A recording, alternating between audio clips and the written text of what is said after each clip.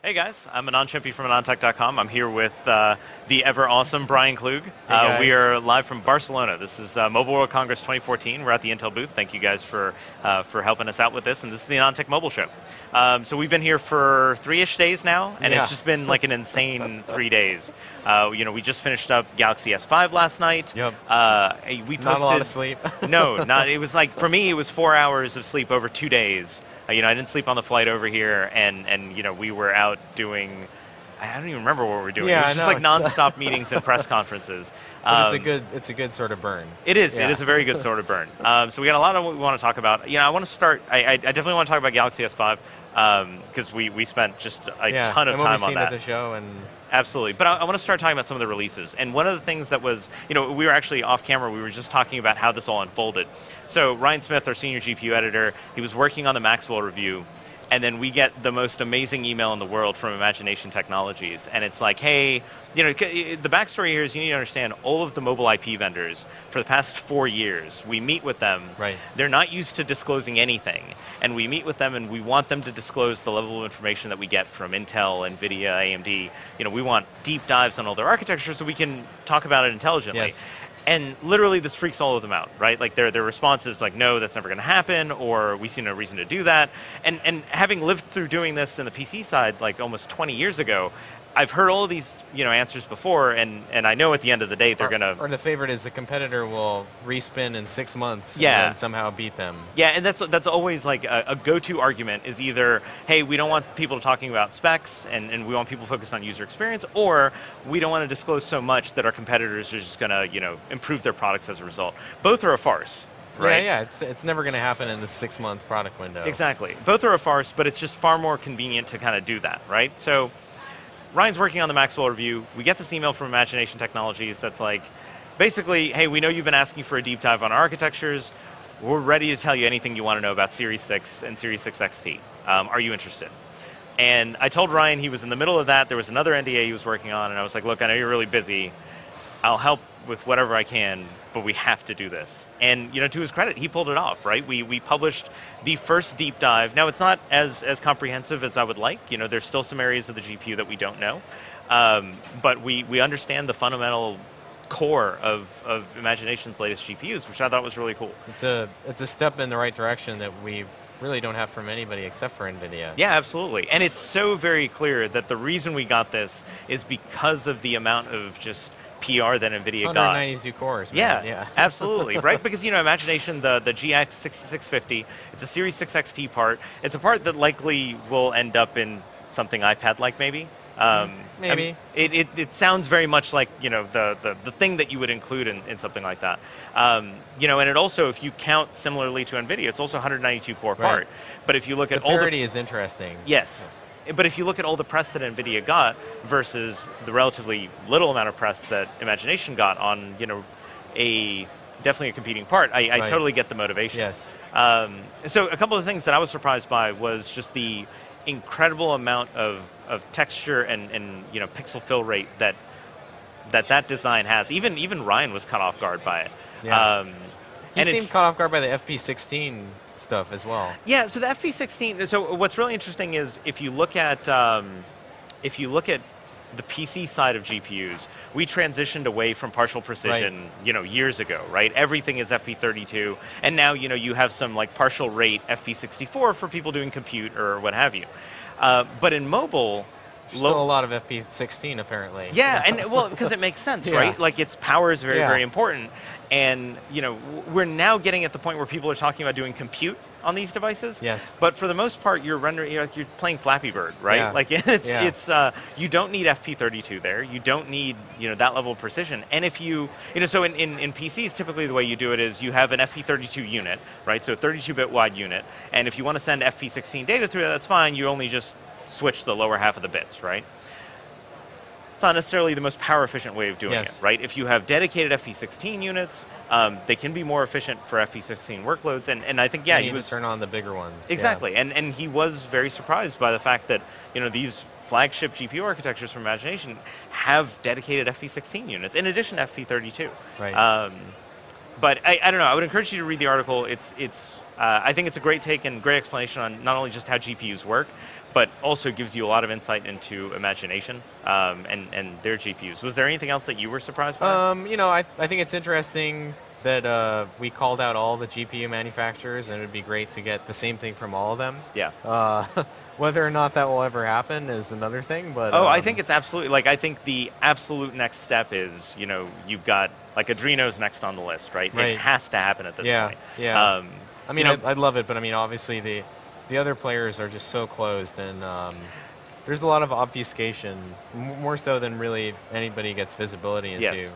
And I think ARM has done a good job. With the Mali, they've given out quite a bit already, and I suspect that it'll be... Yeah, they're close. That's a good point. Yeah, sure, ARM deserves kudos. Yeah. So I don't know. It's exciting. But yeah, that's a really good point. We called out all of the GPU makers. But it's like exactly the thing that we didn't like the most was the escalating core count war, and Yes. I loved Ryan's use of the phrase creative accounting. Yes. Because that's absolutely the case, is that there's just been creative accounting for so long now. Starting with, the X8 and even, the way Qualcomm numbers cores even, but especially NVIDIA as well. Yeah. And everybody's kind of got caught up in this escalating war. Mm-hmm. And I guess finally the fruits of that are this disclosure. Yes. Which is just ironic to me because we've been fighting for it for, years. Yeah, Every literally MWC, years. we ask for it and then, maybe we'll tell you eventually or, indefinite NDA. Yeah. Right? So you bring up an interesting point. You talk about escalating core counts. Earlier Eight this cores, week, yeah. So earlier this week, so at the end of last year, Qualcomm announced the Snapdragon 410, which is a vanilla ARM IP-based SoC. It's a quad-core ARM Cortex-A53. So that's a two-wide in-order microprocessor, and ARM views it as kind of the most you can get without going out of order. And it's always really interesting to me in that everyone tries to prolong the amount of time before they fall off that out-of-order cliff. Right. In mobile, because you need to go out of order to get that hefty performance increase and really enable the next wave of growth. But any speculative execution is burning a power budget. Yeah, it's just burning through your power budget. So, but A53 exists, and Qualcomm leveraged it. You have this quad-core A53 part, and that's not unusual for Qualcomm, right? No. They've done vanilla ARM IP stuff for the lower end markets where they've done it for a long time, and I think the issue has always been, there's not as much visibility into mid and low. Yes. I'll just be honest. And you even see this in the comments. It's why do you only care about the flagship? Yeah. And obviously the flagship, I would say, is the most important. But, mid and lower where increasingly the volume is in a saturated and they're market. becoming better, right? So Moto G, Yeah. I thought, was a great example of something that, to me, But that is... A5s, Qualcomm used A5s even Yeah. before A7s. But that's a surprise to people, or... Well, so the first thing is, it's not unusual for this to happen. Sure.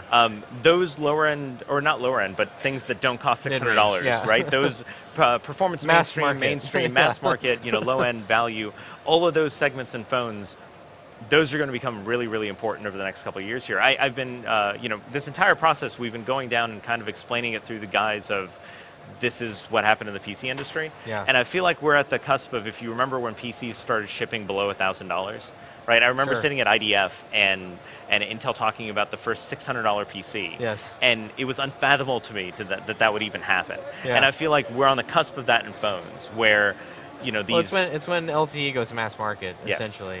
Which is, you can make the case right now, or Yeah, or very soon. 8926, 8928. Absolutely. So obviously these areas start becoming more important. They announced the 410, quad-core A53, leveraged Adreno graphics. The interesting thing is now we have a 600 series part that also leverages A53s. Right? So they announced the 610 and 615. 610 takes 4 Cortex-A53s and pairs it with an Adreno 405. So that's their DX11 class GPU. Yes. 615 is the unique one because it takes 8 Cortex-A53s, right? And they are... they're 2 clusters of 4. The lower end cluster is optimized for low power, lower frequency. The upper end cluster is optimized for higher power, higher performance, higher frequency. So in some cases, it's kind of like NVIDIA's 4+1, but it's across 8. Yeah. And you can have all 8. It's almost like a big little. It's almost like a big little. Smaller. No, I guess it would be like medium, smaller. Or just like little. Yeah. Right? Yeah, because they're yeah. the same core size, Yeah. but you're toggling the frequency knob, right? So what's interesting is you can have all 8 operational at the same time. They're not talking frequencies, but my guess is the low power cores, you're talking 1.4, 1.2, somewhere in that range, and then maybe the high performance ones 1.5-ish, because this is all 28 nanometer LP. So you still have Adreno 405 on the graphics side, but this plays into... So ACPU clock.c is going to be very interesting Yeah. to look at, and how they elect to light up cores and in what order. Well, because that's the thing. Like, I don't know of any consumer workloads that are going to... I mean, even on the desktop, 8 cores is like 8 threads is a lot, which is why I think they did this, low and high power cluster approach. You can use all 8 if you'd like, and I don't doubt that there'll be some situations where maybe you light up 5, 6, right? Sure. But I think the real value there is when you need performance, you have 4 higher clocked, and when you don't need as much performance, you have 4 lower clocked. Yeah, or they're different areas too, perhaps. I mean, they've been optimized differently. Absolutely. But I mean, it's just a blatant admission that in China you can't sell something without the 8-core, thing on the box. Essentially, and that's it's not my job to sell silicon globally. So like I think from our perspective we can be really utopian about it. But it's always been that way. Like even they had a quad A5 and it was like, does a quad A5 make sense? Yeah. 8225Q. And then, obviously we had a lot of A7s in some MediaTek parts, right? Yeah. So it's just the writing on the wall for like what can you really sell? Yeah. In what market? I mean, it's something that'll never come to the United States, or at least I doubt it. Well, I don't know. Like I feel like it can definitely come to the U.S. Because A53s are pretty small. Sure. And you can but still I mean, leverage. Like you don't need 8 cores to sell a phone here. Correct. Yeah, it's not a necessary requirement. But just like what we were talking about earlier, that core count race. Like it kind of started with NVIDIA, but it is now completely taken over. Like it's so even Intel ran into it, right? Like if you look at Merrifield, that's exactly what I was going to say. Well, you can't sell a 2-core in a 4-core world. Yeah, and it's going to be hard to sell a 4-core in an 8-core world. Well, so it's kind of crazy to me because I look at Merrifield. So Merrifield is the phone counterpart to Bay Trail, which is what we got last year. The big difference here is that it actually uses imagination graphics. So Series 6, the G6400. So it's actually the same core count as what's in the iPhone 5S and iPad Air, but there's some slight differences in optimization. So I look at that, and those are high IPC cores, right? Yeah. All I want is 2 of those cores. Right. I don't actually need more. And whenever I go into these meetings, and you have OEMs saying, well, hey, it's not 4 well, cores. I mean, to be fair, you have 4 cores in Bay Trail versus 2 in other devices, and it's already there's a performance penalty there. Yeah, but the thing is that performance penalty is like entirely it's IPC. It's not threading. Yes. Right. No, I'm agreeing with you. Yeah. I'm just saying, going to 2 in the phone part. That's the tenuous decision that we have to stick with now. I think it absolutely is the right direction. But the other announcement that came out is Merrifield, which is the quad-core follow-on to this. Yes. And I feel like I just hate that a lot of these companies are unfortunately like they're forced because of some markets to kind of to play that game. I think they're both interesting, and I would definitely like a quad-core Merrifield part. But I think Merrifield, I don't know. I mean, we saw the numbers that came out. It's very competitive performance-wise. I'm really interested in power because this is their first 22 That's the thing, SoC. though. It's like it's competitive.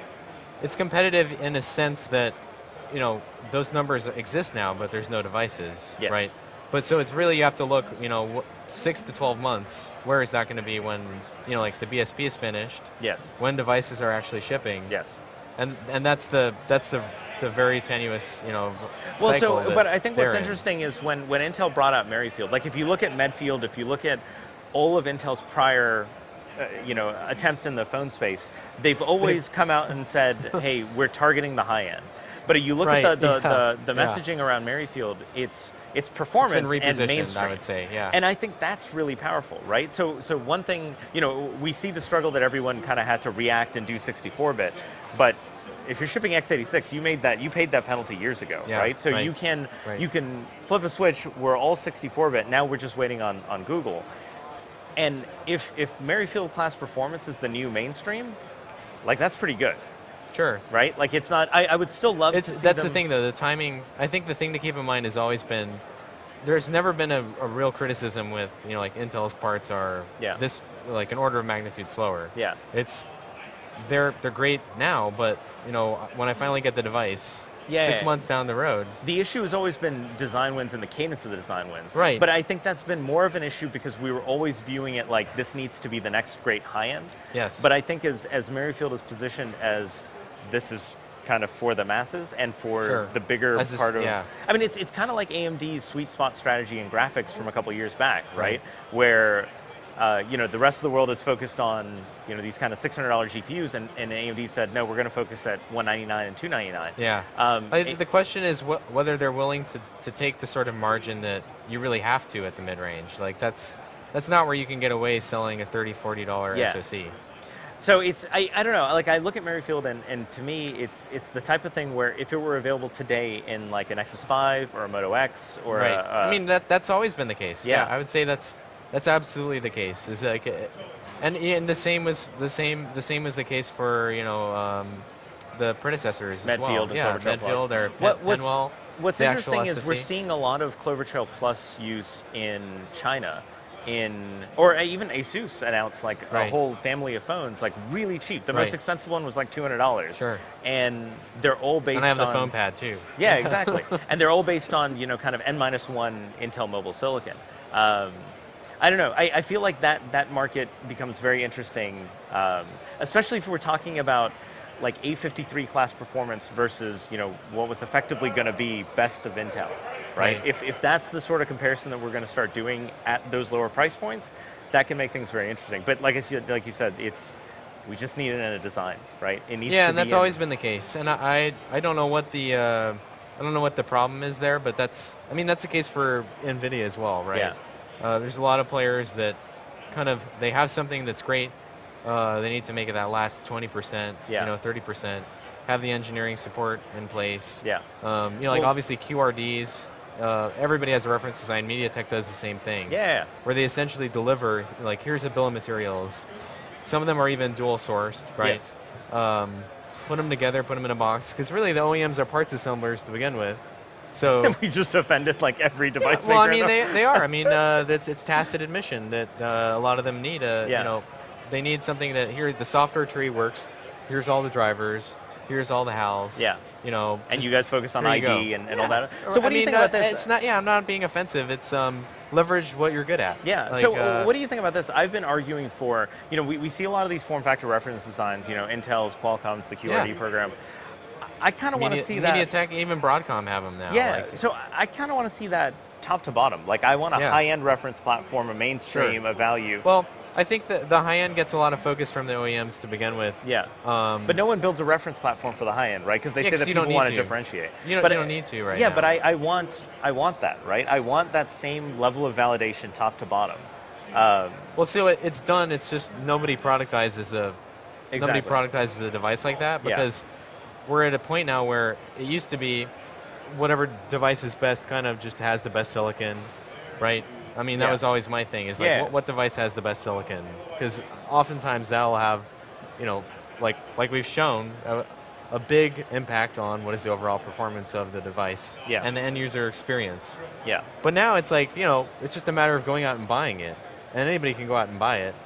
The thing that makes the device like favorable one versus the other is everything around the edges, like camera, speakers, obviously even industrial design and display. Yeah. So it's really everything that's around the edge, and at the high end they don't need all of this done for them because they're going to go out and cherry pick whatever they want. But do you not think that all the stuff around the edges? Do you not think that at some point we'll hit the kind of optimal, right? Like sure. We're rapidly converging on whatever that is. Like the optimal display option, the optimal camera option. Yeah. And when you get to that point, differentiation, for the sake of differentiation, will actually be a negative thing? Well, then it's a commoditized market. Yeah. It's a completely commoditized market at that point. So the other thing I want to talk about is obviously, last year at MWC, Intel had the big modem push, but this year we have silicon, right? Yes. Like that's in. And there was even the rumor that one of the versions of the Galaxy S5 is going to leverage, XMM 7260. And this is all stuff that 7160, I'm sure. You think it'll be 71? Yeah, you're right. It's too early for 7260. That's true. So 7160 and 7260, you went a roll this last year. That's what I mean. It's ironic to me because none of it was news. Yeah. From my point of view, because but we most essentially people aren't disclosed, exposed to like. Well, I mean, we published about it. I mean, Yeah. I would say all the 7260 details we had in August of last year. Yeah, because that's when Intel did their kind of modem workshop. Yeah. Any But I mean, I guess thoughts now on- we have silicon that wasn't, sort of engineering sample level. Yeah. I don't know. It's one of those, like I want to wait and see. I want to see power numbers. I want to see, Yeah. device wins. I want to see the industry validation. I think this is the year when, LTE gets commoditized. Like, Interesting. Qualcomm loses #1 status exclusive status. Yes.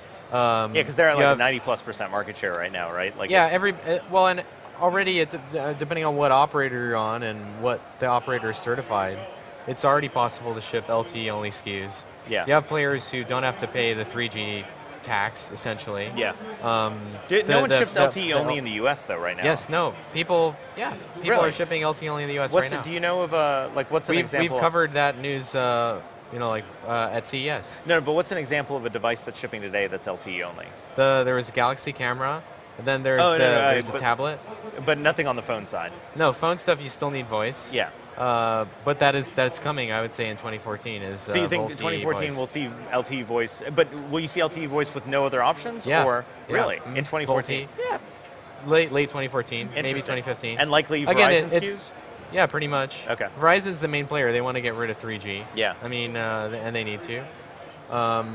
But yes, I mean, and the LTE patent pool is more spread out, so Yeah. it becomes, you need to pay less of a tax essentially. Yeah. And you'll see Broadcom, you'll see even Nvidia, you'll see obviously Intel. I mean, go down the laundry list of who has. I mean, MediaTek has LTE too. Yeah, that's true. So like everybody will have it, and that's the key differentiator I think for this year will be like and that'll it goes likely mainstream. and that'll also help kind of drive smartphone ASPs down. Exactly. Yeah. Very much so. So obviously the big news, Galaxy S5. We were at the announcement last night. We got to play around with the thing for like a really long time. I was so tired. We stood it. Yeah. You don't want to cover that part of the event, but it does factor in like how awake you are when Yes. you finally get to touch whatever it is. Well, because you got in line at the venue at 6 p.m. Yeah, right? yeah. Doors open at 6:30. Yeah. Doors open at 6:30, and like there's just this. You always And then it's describe like it. 8. 8 Yeah. is when it starts. And you just always describe it as like an amorphous blob of people. I've yet to be in an event where there's like an orderly line. Yeah, no, There's it's never an orderly line. It's so if you want to play with the whatever, you have to play that game. Yeah. So we played the game. I thought their presentation was definitely more polished and mature than any of the previous launches. Sure. Right? Like they were a lot more focused. There was a lot less. I mean, there was no spectacle, right? It was just. Except for the orchestra. You're like Yeah, there was the orchestra. But the orchestra was at least tasteful. Yes, it was tastefully done, and everything else was. I don't know. I thought it was definitely a grown-up Samsung. So they announced the device. The device is a 5.1-inch 1080p Super AMOLED still. So roughly similar display size to Galaxy S4. They only announced, at least at the event, they announced the Snapdragon 801 implementation. So MSM 8974AC. It's up to 2.5 gigahertz on the CPU. It's everything everybody said it would be. Exactly. I mean, you could have guessed the specs. I mean, and we did. Yeah, but now, so everyone, initially there was some kind of divergent theories, right? People thought they were going to do a 1440p display. They thought they were going to do... Well, I mean, some of that is yet to be seen. Yes. This was episode 1, which I thought was the most telling part of the whole Absolutely. Like event. you called that out. I actually didn't even notice it. If you look at the title of the event, it's Samsung Impact 2014, episode 1, which, I mean... Can't wait for episode 2, 3, and 4. Yeah, exactly. So what we got was very much like a polished evolution of Galaxy S4. So it's still a polycarbonate design. I thought, so it's actually a little thicker and a little heavier than the previous gen. Which is kind of incredible on its own that they were willing to regress on those. But so to me, it didn't actually feel... I preferred the way it felt to the Galaxy S4. See, I can never... I don't do hands-on feel impressions when it's cabled up. Like That's true. I don't think anybody can honestly give but me an honest the texture assessment. of it, you can at least feel the texture of it, right? Did you not feel like it's an improvement over... I feel like they hyped it up like this would be a completely different industrial design, right? which Now, or do at you least believe that they was the hyped it up, messaging. or Well, the press so hyped it up? I will say this. I will say it's fascinating to me that Samsung is kind of in the same position as Apple now, where Yes. expectations wildly outrank what ends up shipping. Oh, absolutely. So you need to do expectation management. That's the reality. Yeah. And everybody does it. But I think Samsung in this case, didn't really set it the right way. They set a focus that would return to focus on fundamentals. Yeah. It would sort of it would be tasteful in a different sort of way. Yeah. And so I think it shocked people when they saw that, hey, it looks the same, but it shouldn't shock people who are savvy and in this business. Yeah. Because it's a brand that's the. And I think that was the most telling thing for me, that they clearly have a platform and a product now that sells incredibly well. And the last thing you want to do when you're in that space is just throw it all away and try and do something totally different. They converged on a solution, so it's not surprising to see. But I guess it's still shocking to me that it regressed in thickness. I will say that having a textured back is a lot better than the hyperglaze. Yes. I don't know that it necessarily solves anything of what people were complaining about. That's one of the axes. Yes. But it's not the fundamental axis. I think for whatever reason now the back material, specifically the battery door. Yeah. I guess the back cover has become sort of the primary focal point of all industrial design criticism. Yes. Whereas when the reality is that there are other things like the chrome ring that it sort of screams. But it's very clear that HTC focuses on a lot of that stuff, right? If you look at how they brought the One to market and the One X, right? Yeah. They were very, very focused on that little tiny strip at the top and the tiny strip at the bottom, because that's, you walk into a store and that's what you're exposed to, right? Sure. You're never exposed to the back. But I think that's tiny strip being the antennas. Like the speaker grill up top, the speaker grill down bottom, or the grill down bottom. At least they have an overall story. It's like the only big delta here is the back cover material is different, right? So the reality is that there are other things. Were you neutral or negative on the changes ID wise? I'm fine with the changes ID wise. Yeah, I don't want to sound negative about it because there's nothing to be negative about. It is what it is. Yeah, no, and actually, and it's not, nor is it surprising, right? Yes. It should surprise nobody. Correct. But the device itself, 8974AC was a known entity. It was obvious they were going to go that way.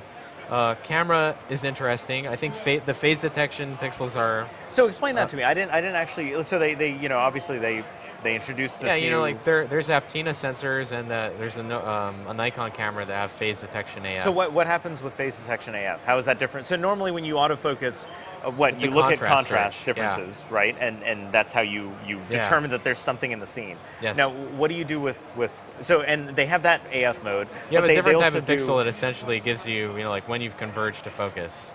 Interesting. So it's a different type of pixel that essentially senses, instead of for color, senses for focus? Yes, yeah. Really? Essentially. Huh, and do you know how that works? I don't know whether Samsung is using the same one as Aptina, so I don't want to say.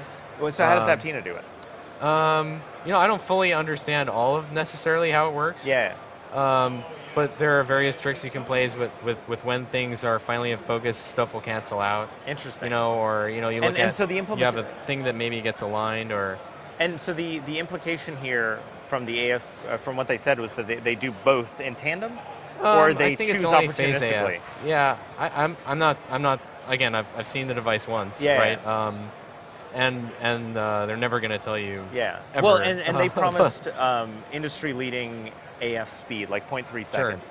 Sure. We played with the devices. Do you agree with that? Is it fast on the focusing? I guess so. Yeah. I will say that the stabilization thing was kind of annoying.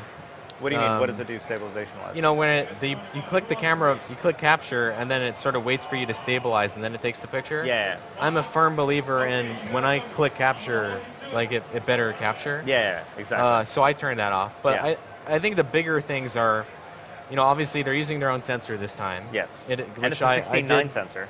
Yes, and that was my second one, that it's a 16:9 sensor. And bigger pixels than last gen, right? No, it's not bigger pixels. Oh, bigger sensor. It's a bigger sensor. It's still 1.1 micron. Gotcha. And using their ISOCELL thing. So, in years past, it's always been to use a Sony sensor. Yes. I think it's interesting this time around they want to finally use one of their own sensors on their flagship. And it's 16.9 is curious because I don't know why. It seems to be a popular thing right now to leverage that just so that the preview is 16.9. Yes. Well, but that's preferable to you have a fake preview or like a viewfinder that's useless. Yeah, sure, but I mean, it's like I solved the problem by literally just chopping off the pixels this time, right? So you would like the image is still a circle. Yeah. Now I just have a sensor that's like kind of a weird aspect ratio. That's in the middle of it. That's true. So that part doesn't make any sense. But I mean, whatever. It is what it is. Like, I'm not going to argue that it's bad, but it's interesting because you've seen HTC do that. Yep. Now Samsung does it. You can make the case Nokia has always had it. Yeah. And then so they also have 2x2 MIMO 802.11ac. But yeah, the combo that Broadcom literally announced the same day. Yeah. And they also introduced like kind of this interesting like 866 feature. megabits now. Yeah, and they introduced this interesting feature called Download Booster. Yes. Right? So it basically lets you shotgun and download across Wi-Fi and LTE at the same time. Right. And you actually... Which is kind of cool. Yeah, I mean, tested it works. It, right? It works. So you toggled Wi-Fi only, LTE only, and in both cases you were talking 10, 20-ish megabits. Yes. You just speed tested, of course, Brian, he speed tested it. You enabled Download Booster and you were getting 40 plus megabit. Right. So it actually worked. Oh yeah, it definitely works. I'm sure that that's going to be a thing operators will love. Yeah. You can use up your mobile data while you're on Wi-Fi. So. And it's also a dangerous thing for if you don't know what's going on to just like leave it on all the time. Yeah, but I mean, it does work in those cases where you really want to get something fast. Yeah, absolutely. Or it's essentially like carrier aggregation, but like Wi-Fi and LTE. Yeah, across different radios. So I think that's that is true. Thinking outside of the box, like that's kind of cool.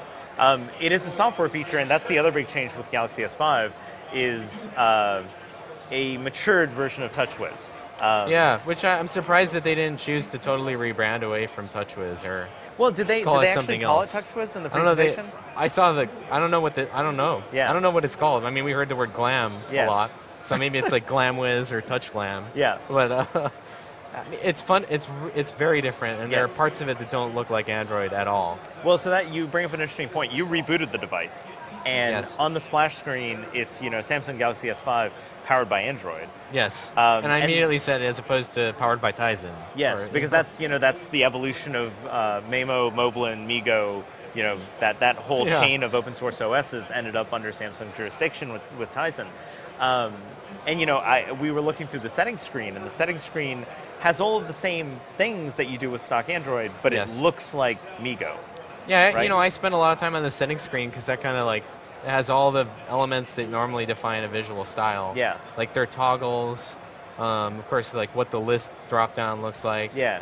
Samsung has been through many iterations of that, with both the stock, long list, and then tabs, and now it's kind of like a long list that's sort of paginated. Yes. And they have little icons. And that's kind of the visual style everywhere. That and the menu button is gone. The menu button is gone, and now it's a multitasking button. So you have that. Google finally was able to get Samsung to kill that off. So now it's action overflow. Thoughts on the software UX? I think it's better than the years previous. Yeah, it's better I than think TouchWiz. so too. I'm positive about it. It looks great. Gone is the Android 2.3 green, which used to amazingly still be around. Yep. I think the font looks a lot better. Actually, Ian was saying the font looks like the Intel font. Oh, really? He was like, I think that's the same font. And I was like, I think it might be. It looks really close. Yeah. So, I mean, who knows? But yeah, UI changes are kind of superficial. Yes. In some cases, they're secondary to how the device actually works. Yeah. But I hate to give assessments based on, I saw it for an hour. Yeah. And here's the be-all, end-all. Yeah. And of course, I didn't get the opportunity to do it beforehand. Yes. So I would say wait and see. But obviously, again, they addressed, probably the biggest criticism, which was, it's the same thing over and over again on the UI side. Yeah. With very little evolution. I mean, to their credit, it's totally different now. Yeah. And what's interesting to me is you look at the Galaxy S4 launch, very, very heavy on, hey, this is all the new software stuff we do, right? Yeah. The iScroll and all that. And the wave. And the waving thing. And you look at the Galaxy S5 launch, and it's far less of that. All that stuff is like... They have the heartbeat sensor, though. Yeah, they do have the heartbeat sensor. There's that kind of stuff in there, but the messaging is a lot more polished, a lot more focused, and dramatically simplified compared to where they were. And so I think that I'm very appreciative of that step. Yeah. No, me too. I mean, they did deliver on that part of it. But I mean, the features that are immediately marketable are still there, like the fingerprint sensor. Obviously the heartbeat sensor as well. All those sort of things you need to have now checked off. Yeah. Obviously the heartbeat sensor is a new one. Yeah. But and so that's hilarious. We tried the heartbeat sensor, which is if you flip it around, you got the rear camera, you got the flash, you have basically effectively another camera. Yes. And like an LED. Yes. And you just hold your finger on there, don't press too hard, and it gives you a pulse reading. Yes. And so Brian goes up and puts his finger on there, and it's like he had just gotten done doing like stair climbs for 30 minutes because it was telling you had like your heart rate was like 121 beats per minute, and we're literally just standing there. We've moved maybe like 15 feet. So either I was excited though, clearly. It's interesting that then it varied a little bit to like 90 and then back up to 120 and and for me it was always like around 80, 90ish. Yeah. I don't feel like I don't know. I didn't have like I tried to take my pulse at the same time, but I wasn't timing it. Yeah. And that's for me. It's interesting that fitness is beginning to be a thing that these folks are caring about. But I don't necessarily know that that's what I'm looking for in a device. I just want the device to basically act as a good pedometer, and that's it. Yeah, I want the heart sensor on my watch or something. Yes. I don't necessarily want it on the phone. Yeah. But I mean, it's cool that it's there. Mm-hmm. So I mean, I'll take it. Yeah. Why not? The fingerprint sensor is interesting too. I mean, I found that it worked fine. I mean, we programmed in a finger. Yeah. Read it back, no problem. The issue is that it's weird to do it because it's at the very bottom. Yeah. If you're just trying to do it one-handed. Yes. I think Apple did a good job with that, right? The unlock it's in the right place, and you don't need to swipe your finger across it. Why do you think they opted for the swipe? Because they don't have a touch and hold, or the button isn't big enough. Because I feel like you can I feel like you can retain that chassis, and stick with that dimension of home button. But in order to do that, you have to do the swipe. It seems like the same exact profile home button. Yeah. But it's interesting. Like I agree with you. The when I saw you do it and just gliding my finger over it seemed like fine. it was all right. Yeah. You've been kind of vocal in the past about this. Are you glad to see them do that, or would you rather? I think it would be very telling to see what percentage of users actually use it. I would say the positioning is actually better on the HTC One Max. Really? Do you use it on the 5S? Yeah, all the time. So 5S. Are you but I mean, sold? It's like it's transparent there. You just use it. Yeah. Because why not? But are you sold that if I took it away from you, you would no longer? No, I just put in my code. Would you be upset if I took it away from you? Probably. Okay. Yeah. Because I have it now. Yeah. I will say when try to use the 5C, that putting in the code is immediately jarring. Yeah, absolutely. But I think obviously for Android users that aren't used to it, there isn't that expectation yet. Yeah. And but touch and hold is the way to go. I would say the One Max is still in a better place. Like unless for one-handed operation, you can at least do it. Yeah, that makes sense. There's no way you can one-hand it on S5. Yeah. You need two hands. Yeah. But I feel like maybe it's low-hanging fruit, right? Folks who want it, checkbox feature, hey, we have it. And that's exactly it's what an it easy is. way to sell it in the store. So Galaxy S5, it launches in almost 150 countries on April 11th. Hopefully in about a month we'll And they announced an Exynos version sort of today. Yes, yeah. They haven't provided details, but it's an octa-core version. 4+4, you can guess it's A7 plus A15s. The A15 clock speed goes up to 2.1 gigahertz now, which is like, I want that version even less now than I did before. And so we'll be talking to Samsung and hopefully get some more details on what that SoC looks like. We've got to go and cover the rest of the show now. I want to thank you guys for watching. I want to thank Intel and Intel Studios for filming this thing. And definitely thank you guys for watching. Thank you guys for checking out the site. We'll have MWC coverage throughout the rest of the week. Thank you.